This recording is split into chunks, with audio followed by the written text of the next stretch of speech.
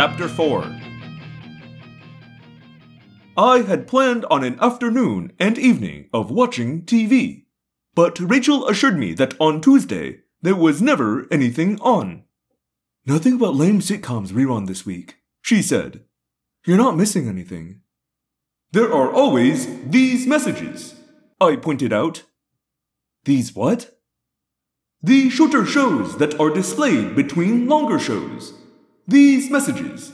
They are often my favorites. Zestfully clean, zestfully clean. You are not fully clean unless you are zestfully clean. So much information condensed into so brief a format. So much emotional intensity. You're starting to scare me, Axe. In any case, Prince Jake had decided we should act immediately to discover what, if anything, the Yeerks were doing at the animal testing laboratory and meatpacking plant. We had all assembled at Cassie's barn to prepare for the mission. Cassie's barn is called the Wildlife Rehabilitation Clinic. She and her father offer medical treatment to injured non-human animals. Non-human animals filled cages all around us. Many of them were creatures I had morphed. When I say we all assembled, I mean, of course, Prince Jake, our leader, a male who is distinguished by being taller than the others. Rachel, a female who is considered beautiful by humans and held in awe by her fellow Animorphs for her bravery. Cassie, the most knowledgeable and gentlest of the group. And Tobias, Morco, and me. 6 of us, all with the morphing power, but very little else to oppose the Yeerk invasion of Earth. It is an impossible situation, of course. But it has been impossible from the start. And we are not dead yet. If I were dead, I could hardly be expected to be communicating. That was humor. I believe. "Meat? What do they want with meat?" Tobias demanded from his perch in the rafters. "What, you're asking me?" Morco said. "Like I know? Eric just said they have this lab where they do animal testing, and this meatpacking plant. That's all I know." "Well, this is just stupid," Rachel commented. "Meat? Animal testing? Why?" "They're cleverly infiltrating Mickey D's to learn the secret of the special sauce," Morco said. "Mayonnaise, ketchup, and relish," Rachel grumbled. "Big secret." "Poison the food supply?" Cassie suggested as she forced a medicine down the throat of a goose. "Kill a lot of people." "No," I said. "If the Yeerks wished to kill a lot of humans, they could simply use their Dracon beams from orbit to ignite the atmosphere and incinerate all life on the planet." Everyone turned to stare at me. "Well, there's a happy thought," Morco said with what I believe is a tone of voice called sarcasm. "We won't get any answers sitting around here guessing," Prince Jake said. He sighed. "Rachel, I am messed up in Old Lady Chambers' class. Did you take decent notes?" "Yeah, I can email them over to you after we get back. But it's like a whole bunch of stuff." Prince Jake sighed again and rubbed his eyes. "Okay, look. Let's go get this over with fast, or I'll end up spending the weekend doing a makeup paper, which would seriously stink." "What exactly are we doing?" Cassie asked. "We're just going to take a look at this animal testing lab. See what's what." "What is animal testing?" I asked. "They get a bunch of animals together and they give them quizzes from magazines," Morco said. "You know, like, how shy are you? And, is he Mr. Right?" I hesitated before responding.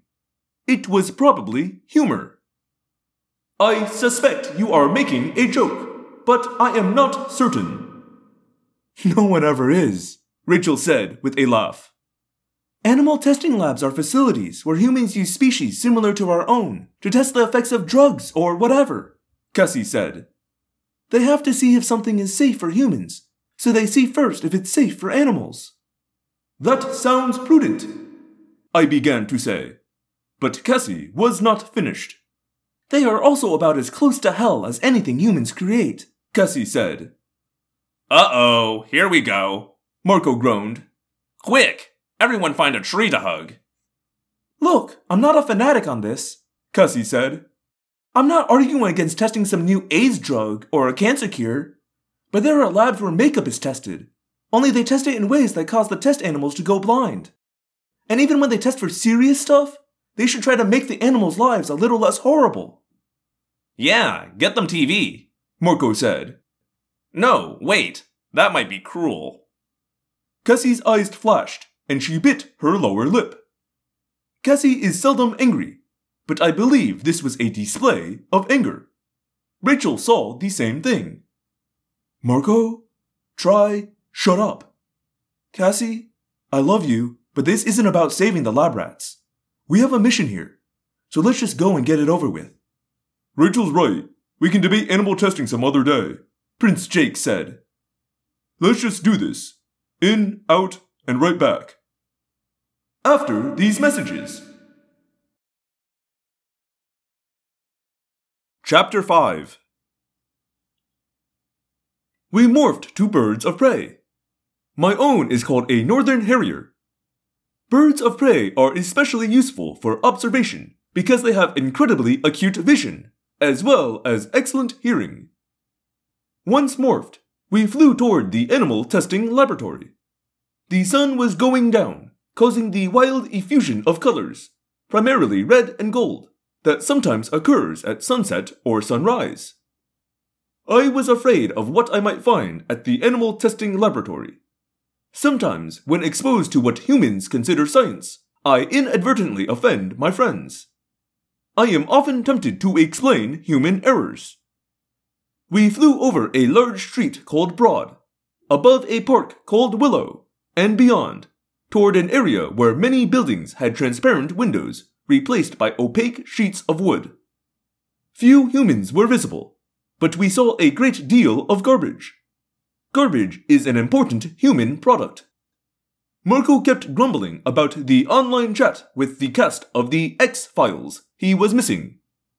Online is a primitive human method of communicating in short, truncated, interrupted sentences with anonymous individuals. Humans have several means of communicating in uninterrupted form with known persons, but many prefer online. Like much of human technology, it is inexplicable. Yeah, well, I'm missing precious time trying to figure out how quadratic equations work, Cassie answered. Is that it? Is that the place? Rachel asked. She was above me, to my left. That's the right corner, Tobias said. Must be. Doesn't look too sinister. Yeah, I can see a sign. That's it, Prince Jake said. Your basic office park. We flew to the edge of the large empty area where humans placed their cars. The cars were gone. It was the time of day when humans leave their work and go home to consume food. Several groups of young trees had been planted around the empty lot, so we perched among their branches. Most of the building seemed empty, but one, set apart from the others, was surrounded by a 10-foot-high fence made of ingenious interlooped metallic strands and topped with spirals of sharp spiked wire. Across a small parking area sat a plain, 2-story brick building, deep in the shadows cast by the low slanting rays of the sun. Behind it, parallel to Broad Street, was undeveloped land, thick with mature trees. The windows of the building were all closed and protected by vertical bars. The doors were heavy steel. An armed guard sat in a structure that looked like a miniature human house, just behind a gate that was set into the fence. Security, Rachel said with a derisive laugh. Some small morph would be the way to go, Prince Jake said. But what? Even a fly can't get through a locked metal door. And you know the Yeerks inside are going to be suspicious of any kind of animal, Cassie added. Even the ones they're testing. And we do not know. I paused for a long moment, the way I had seen Victor Newman do. Whenever he does this, the TV camera zooms in on his face. What kind of animals are being tested in there? 5 bird of prey heads turned to look at me. They stared at me the way Marco and Eric had earlier. Ax, you okay? Yes, but I must maintain silence till we go to these messages. He's been watching soaps, Marco explained. Oh, he's doing a soap take, Rachel said. A what? A soap take. At least that's what I call it. At the end of a scene, you know how the actors all just freeze and stare and wait for, well, for these messages. Those are my favorites, I said. These messages. We all jerked in surprise. Tobias said, A rabbit! The animal was dead. I could see that its breathing had stopped. Electric fence, Cassie said. Electric! I laughed. I doubt it very much. If this facility is run by the Yeerks, then it is certainly a shock front force field. The fence is merely incidental, a deception. The force field will extend in an unbroken dome over the entire facility. A large energy expenditure. He's right, Tobias said. Look around. Dead sparrow over there. A rat. Too much roadkill. Great, Rachel muttered. That means the only way to get into the grounds is past the security guard, right in the front door. And I don't know how we're going to do that. Look, Cassie said. A large white truck, probably 30 human feet long, passed the trees where we were hidden and pulled up to the gate. I could not see the contents of the truck, although I was sure it contained some sort of stuff. I'll listen in. Tobias opened his wings and flew to a solitary tree just outside the fence. The truck driver rolled down his window and presented the guard with a rectangular board with paper affixed. The guard scrutinized it for a moment before pushing a button in the little building where he sat. The gate opened with a rusty whine. The truck started down the drive and disappeared behind the building. Let's follow the fence around and see what he's unloading, Rachel suggested. Wait! Tobias returned, landing on a nearby branch, and regarded us with his intense hawk's eyes. The truck's loaded with chimpanzees.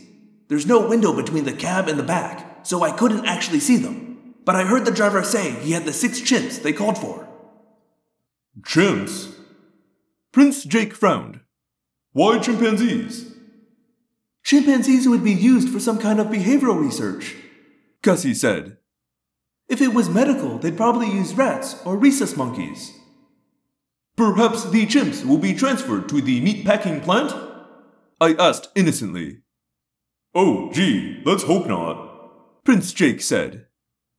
You never know, Cassie said darkly. Yeah, where do you think they get jerky from? Marco said. The driver said something about being back around 4 tomorrow, Tobias added. 6 more chimps? Rachel wondered. On their way to nothing good, Cassie said thoughtfully. But that's our way in. We go as the chimps. Can we acquire chimpanzees at the gardens? Prince Jake wondered. All we know is they have chimps in that truck. But that may not mean specifically chimpanzees. I mean, the driver may not exactly be a primatologist. Could be rhesus monkeys. Could be howler monkeys. Could be bonobo chimps or some other subspecies, so... Wait, here comes the truck. Rachel trained her eagle eyes on it. Hey, it has a parking sticker from the university. Maybe that's where it starts out. Okay, so they come down the highway, get off across from the new mega mall, come up Broad Street, right? Prince Jake said. He was silent for a while, deep in thought. Then, I think I've got an idea. Could work. Is it an insanely dangerous, nearly suicidal idea? Marco asked brightly. Yup, sure is.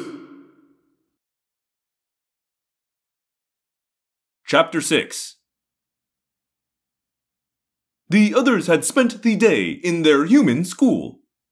Tobias and I had spent the day watching TV, and then watching cars go along a road and into and out of a tunnel. A tunnel is an underground road. Humans build them to pass beneath rivers, or to pass beneath roads, or buildings whose presence evidently surprises them. Planning ahead is not a great human virtue. The road was lined with restaurants named Wendy's, Taco Bell, and Fuddruckers. There were also areas where automobiles were displayed for sale. And there was the store where one could not pay a lot for that muffler. Prince Jake and the others arrived to meet us already in Seagull Morph, wheeling down from above. They were almost invisible against the clouds, white on white. I had been in that same morph all afternoon, except for necessary demorphing. Tobias was in his own red-tailed hawk body, resting atop a nearby denuded tree, hung with wires. Tobias could not manage to stand directly on the wires. It had been a long day. Prince Jake had impressed on us the need for precise planning, and it had been necessary for me to demorph and remorph several times, in a dumpster, which is a large box filled with stuff humans no longer want. "We all set?" Prince Jake asked as he swooped down to join me. Yeah, Tobias said. if you need to demorph, there's a delightful dumpster that Axe has been enjoying. "No, we're good. Although, whoa, Doritos!" Forget it. Empty bag. Axe already ate them. I'm going topside so I can give you all a heads up. Tobias opened his wings and flapped away above the road, above the bright signs of restaurants that served delicious grease and salt. Seagull Morph is very useful since it is ubiquitous. Like the birds called pigeons, seagulls may go almost anywhere unremarked. But there is a downside. The seagull has a relentless, obsessive interest in any food that has been thrown away. It is almost as distracting as being human. "Everyone clear on the plan?" Prince Jake asked. Yeah, we pretty much hurtled to our deaths, right? Marco said. Oh, quit your whining, you big baby, Rachel said. We waited near the dumpster till we heard the faint thought-speak coming from high above. The truck is en route, passing Church Street. "What was the time on the tunnel, Axe?" Prince Jake asked. "Between 4 and 7 of your minutes, Prince Jake," I said. "We timed it repeatedly. With this degree of traffic, we estimate transit time through the tunnel will be closer to 7 minutes. "Axe, don't call me Prince. Everyone set?" Here it comes, Cassie said. The truck appeared, coming down the street toward us. "We catch him at the light," Prince Jake reminded us. "Everyone careful, okay? This could go bad on us pretty easily, so pay attention." Especially if he doesn't get stopped for that light, Cassie said. "Come on, light! Change! Change!" "It will change from green to yellow in exactly 4 seconds, Cassie. And I am of the opinion that the light mechanism does not respond to thought speak please." The traffic slowed as the light in the intersection changed to yellow. Yellow is the color of warning.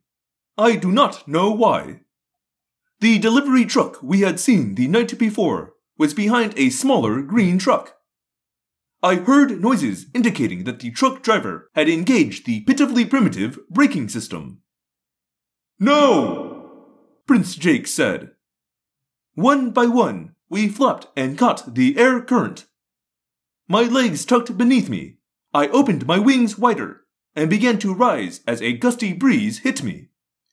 Even in the midst of a dangerous mission, I am aware of the fact that when I fly, I feel even more free than I do running across an open meadow. "Down, Axe, now!" I heard Rachel say. Angling sideways to tack against the breeze, I watched as first Prince Jake and then Cassie swept their wings forward to slow down. Marco, Rachel, and I were right behind them, killing airspeed as we headed for the rumbling truck. Tobias was plummeting from high above, ready to follow. The roof was smooth. I slid into Rachel as the indicator light changed and the truck began to pick up speed. I felt the uneven vibrations of the engine as the truck proceeded toward the intersection. I felt the pressure of the wind as the truck accelerated. Suddenly, what had seemed fairly simple began to seem troublesome. "Okay, the tunnel's only 2 blocks away," Prince Jake said, crouching to maintain his balance. "Start demorphing." "This is crazy!" Rachel shouted happily, squinting her beady seagull eyes as the truck's grime swirled around us. "I am slipping," I said. "You and me both. More fun every minute," Marco complained. My legs were essentially useless at holding on in the face of a powerful wind. I collapsed my legs, opened my wings, and shaped them so as to create a downdraft. The downdraft held me down, but I was still sliding toward the back of the truck. I needed to morph. Cassie had already started, and the additional weight helped to stabilize her position. I focused on the demorph.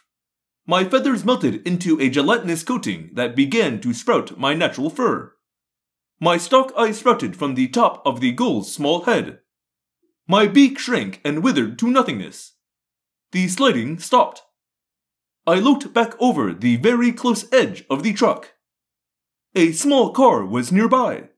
The driver had apparently noticed the shifting mess of feathers, fur, and skin. His mouth hung open as he leaned forward to watch. And just then, my tail sprouted to its full length. Wham! The small car sideswiped a limbless tree used to elevate wires.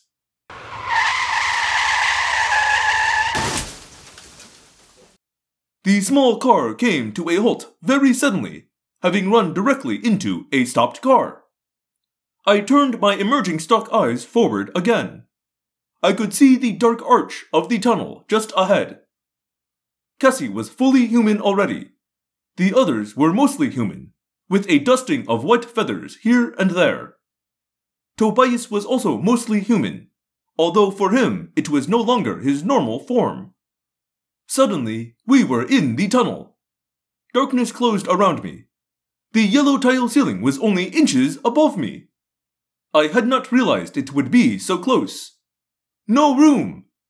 If I raised an arm, it would be scraped along that soot-blackened ceiling. And if I raised my head? The ceiling made a sound as we passed beneath it. I fought down the claustrophobia that is part of any Andalite's heritage. There is sufficient room, I told myself. There is sufficient air. And yet I did not feel that there truly was enough air or enough space. I could feel the pressure of tons of earth weighing me down. We were underground. Soon we would be underwater. I lay there, my legs curled up beneath me, tail extended flat, upper body pressed low, and stared at the tiles flashing by above me. And the noise! My head was reeling from the cacophony of magnified, echoed noises of engines, and brakes, and radios, and horns. I lay still and concentrated on breathing. There was plenty of air, plenty of room, plenty. But I could not just lie there. We had to enter the truck. I would have to move. "Okay, human chain time!" Cassie yelled, to be heard above the constant shriek of noise. It was the only way we had thought of to get into the back of the truck. By grasping hand to ankle. It is something humans, with their much stronger arms and more linear bodies, can do. "Hold my feet and lower me over the back so I can open the door," Cassie yelled. "I'll go first," Prince Jake said. "Not happening, Jake. You weigh twice what I do," Cassie said. "Don't distract me when I'm trying to be brave." Cassie shimmied to the back edge of the roof as Prince Jake and Tobias clutched her ankles. Marco threw his arms around Prince Jake's waist, and Rachel around Marco's. Lying beside this human chain, I braced with all 4 hooves against the slick roof and grabbed Prince Jake's ankles. We had no real way to brace ourselves. We could only hope that our bodies, pressed flat, would create sufficient friction to resist the hurricane of wind. Lower! Cassie shouted. I can't quite reach! Carefully, the human and light chain of bodies inched forward until the only visible part of Cassie was her bare feet. I'm there! She cried. Then, no lock! No lock? No lock! She yelled. And there came a rolling sound as the door slid up into the roof. We hauled Cassie back up. Cassie flipped positions. Still on her stomach, she swung her legs over the back of the truck and held on to the roof's edge as we clutched her wrists. Oh man, Cassie moaned. What? Prince Jake demanded. Just, oh man, Cassie said. From inside the truck came a loud cry.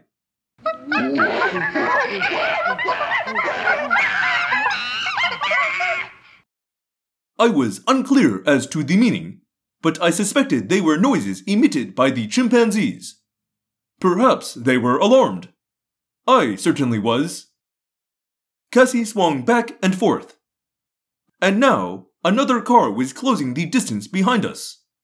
It was dark in the tunnel, but still sufficiently light for the human in the car to clearly see that we were breaking into the truck.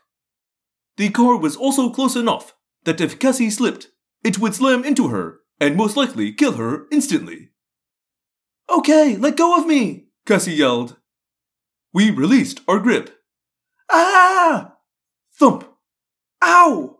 I'm okay, but ow! Cassie was inside the truck.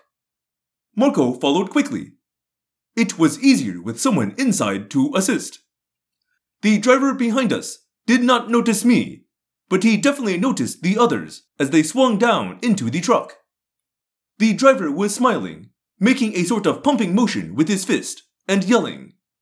I believe what he yelled was, Wahoo!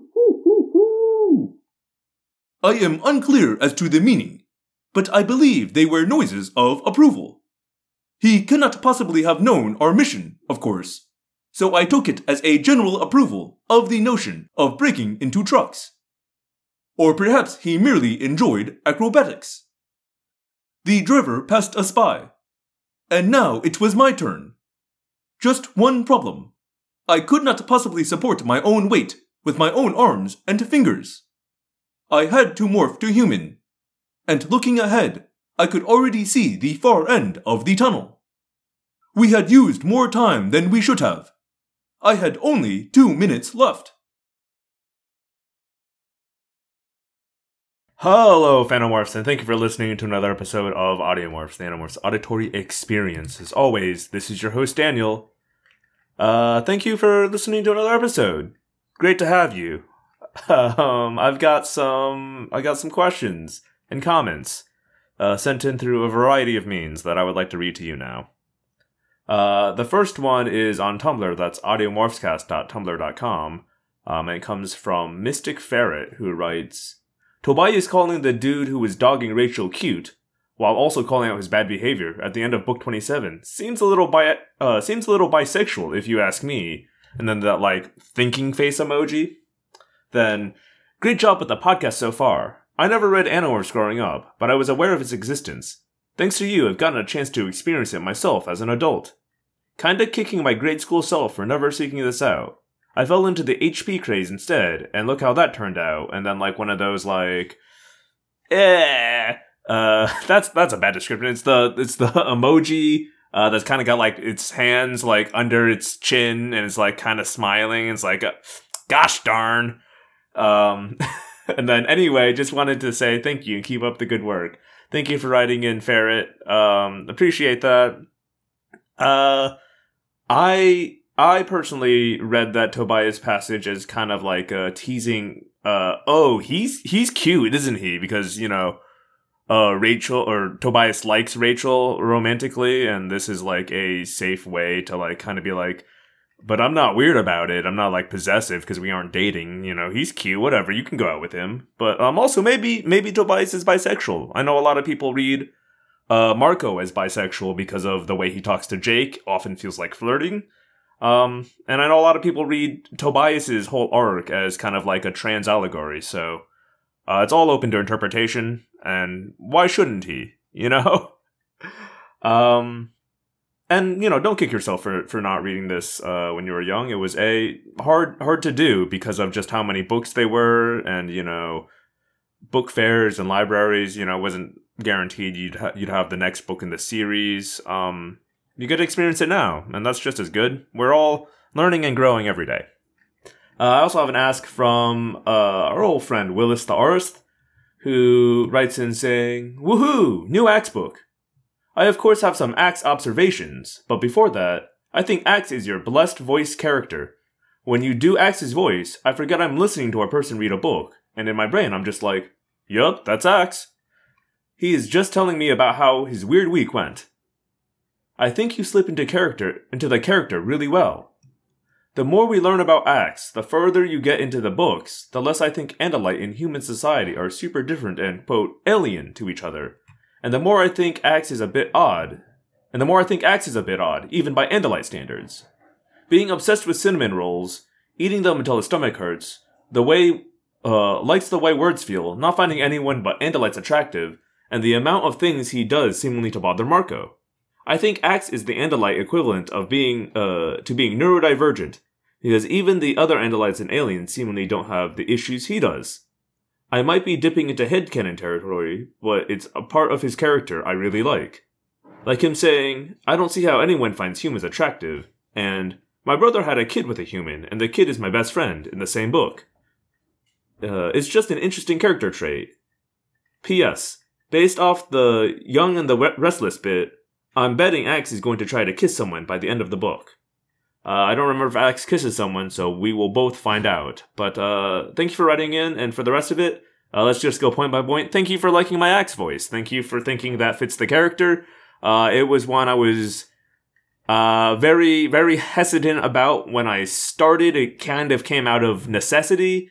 I've talked about this before. I don't have any voice acting training.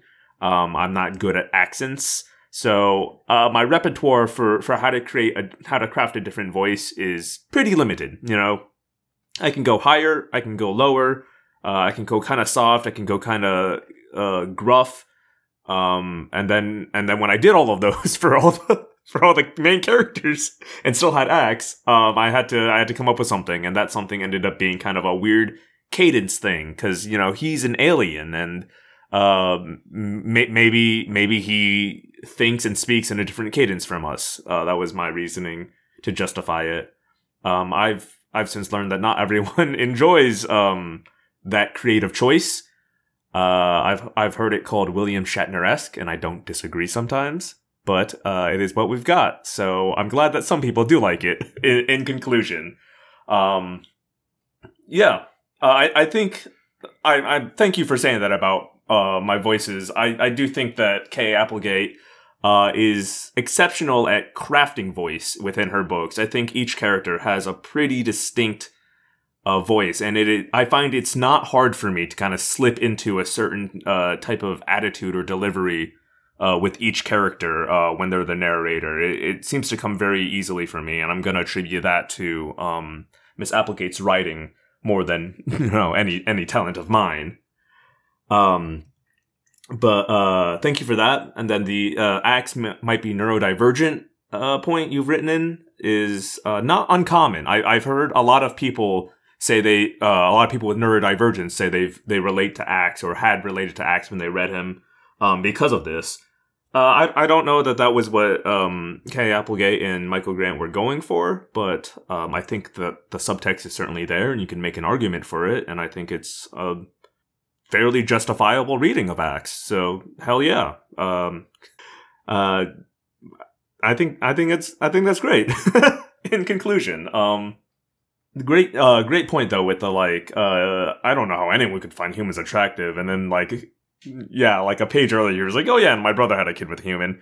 A great point to, like, him being just kind of weird. I know, a popular reading of Axe that I subscribe to that I think is really funny is that Axe, because Axe is sort of positioned within the group as, like, the smart tech guy, right? If he wasn't an alien, if this were like a heist series or whatever, right? The archetype he'd fill in is the hacker or, the tech guy.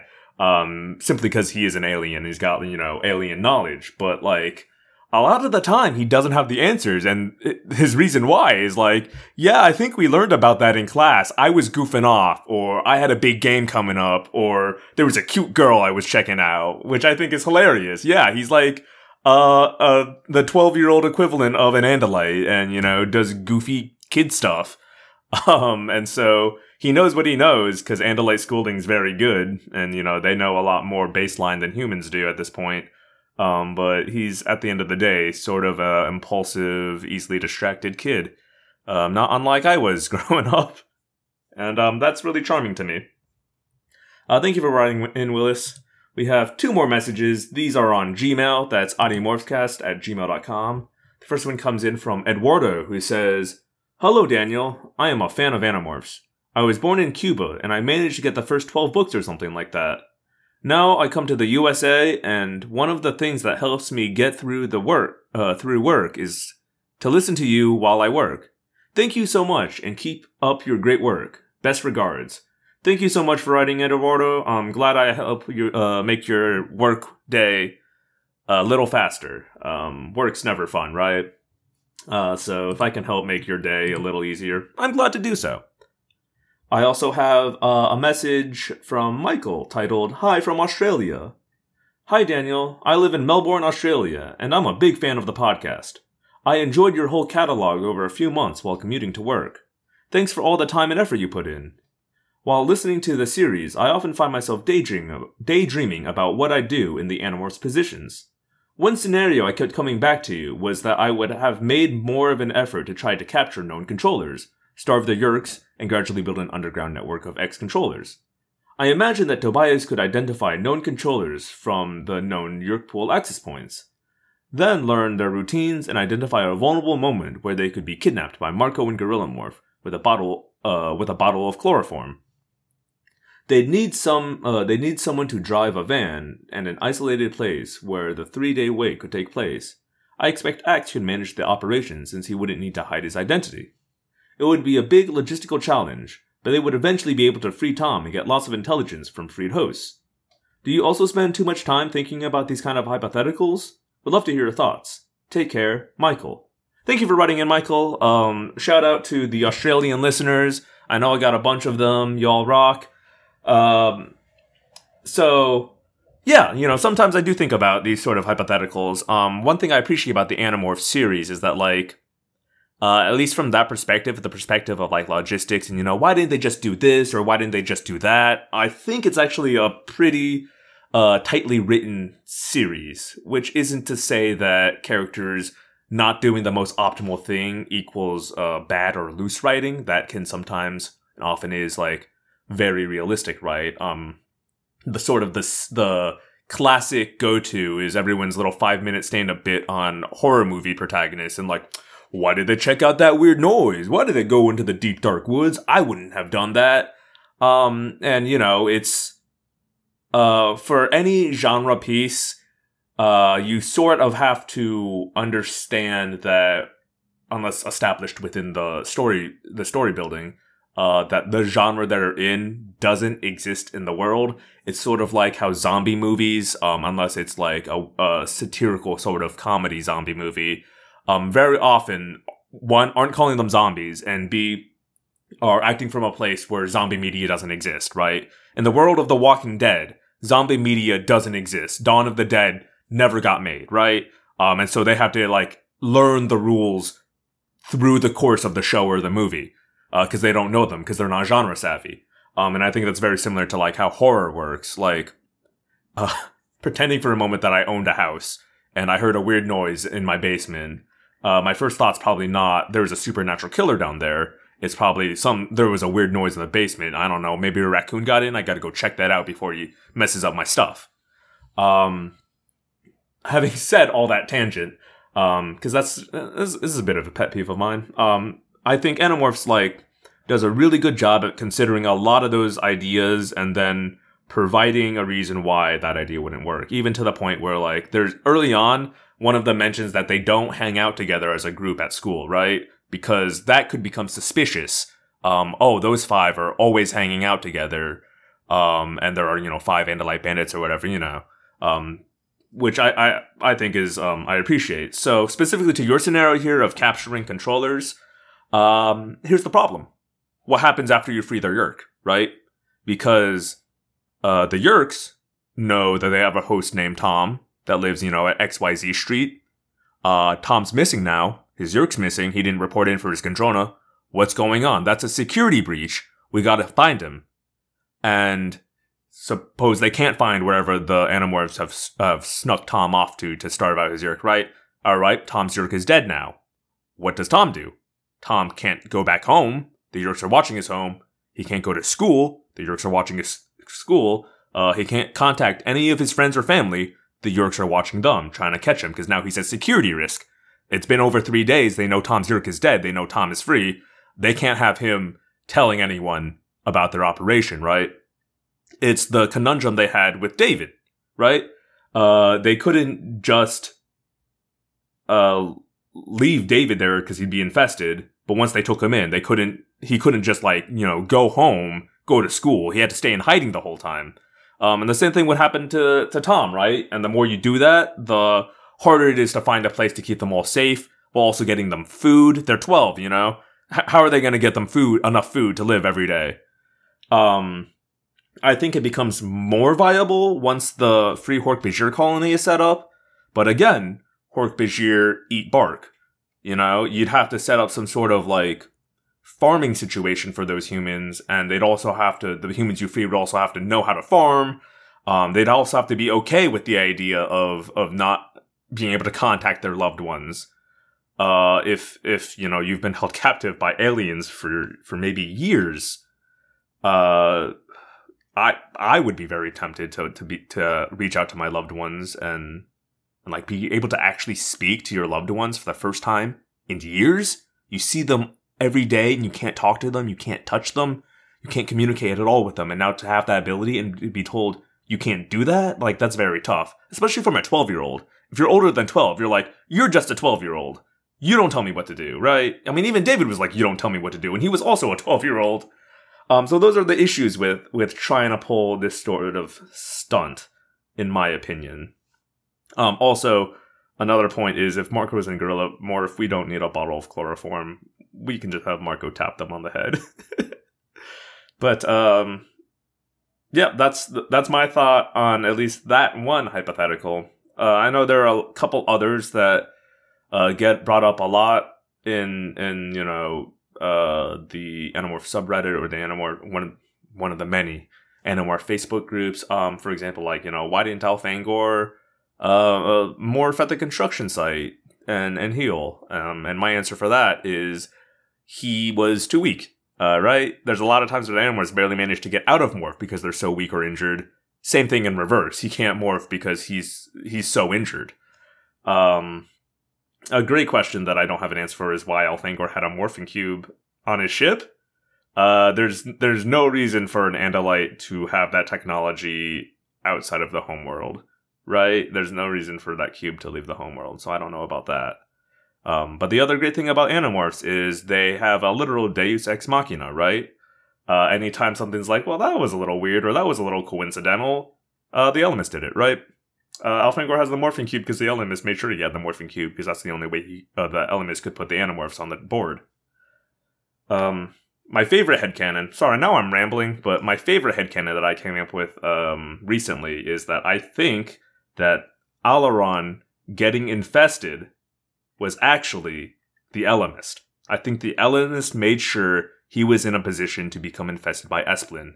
And I think this because a large reason why the Animorphs are successful in their fight against the Yeerks is because Visser 3 is an idiot, right? He's super arrogant, he doesn't take advice well, he's always killing his subordinates, he's super aggro, he doesn't like being subtle. a lot of the ways that they escape your capture is because Visser 3 is very bad at his job. And the only reason Visser 3 is in the position he's in is because he managed to obtain an Andalite host. That's what rocketed him up the Sub-Visser hierarchy and allowed him to climb to the rank of Visser 3. And so I think that's the exact sort of like long con play that the LMS is supposed to be known for, right? A subtle nudge in probability puts this character on this path, and eventually years later will put him in this position, which will benefit the LMist. At least that's my thoughts. If anyone else has some cool LMist or Cryac thoughts, write in. Let me know. You can do that through the aforementioned Tumblr, that's audiomorphscast.tumblr.com. This Gmail, that's audiomorphscast@gmail.com. And, of course, through my website, that's theapocalypse.com. The Apocalypse, like apocalypse, but with a D in the middle. You can also reach me on Twitter, that's @audiomorphs, and that's where you should check if I'm ever late uploading. That's where I will be putting an update for Y. And you can also reach me by writing a review on Apple Podcasts, I guess. It's a bit of a weird way, but I appreciate the review if you do it. You can also, I don't know, troll the Animorphs subreddit or one of the bigger Animorphs Facebook groups, and you might find me. I don't know. I'm around. Anyway, thank you all for listening. And I hope you enjoyed it, and I will see you all next week. My name is Daniel, and I believe one day the Andalites will come. Until then, we fight.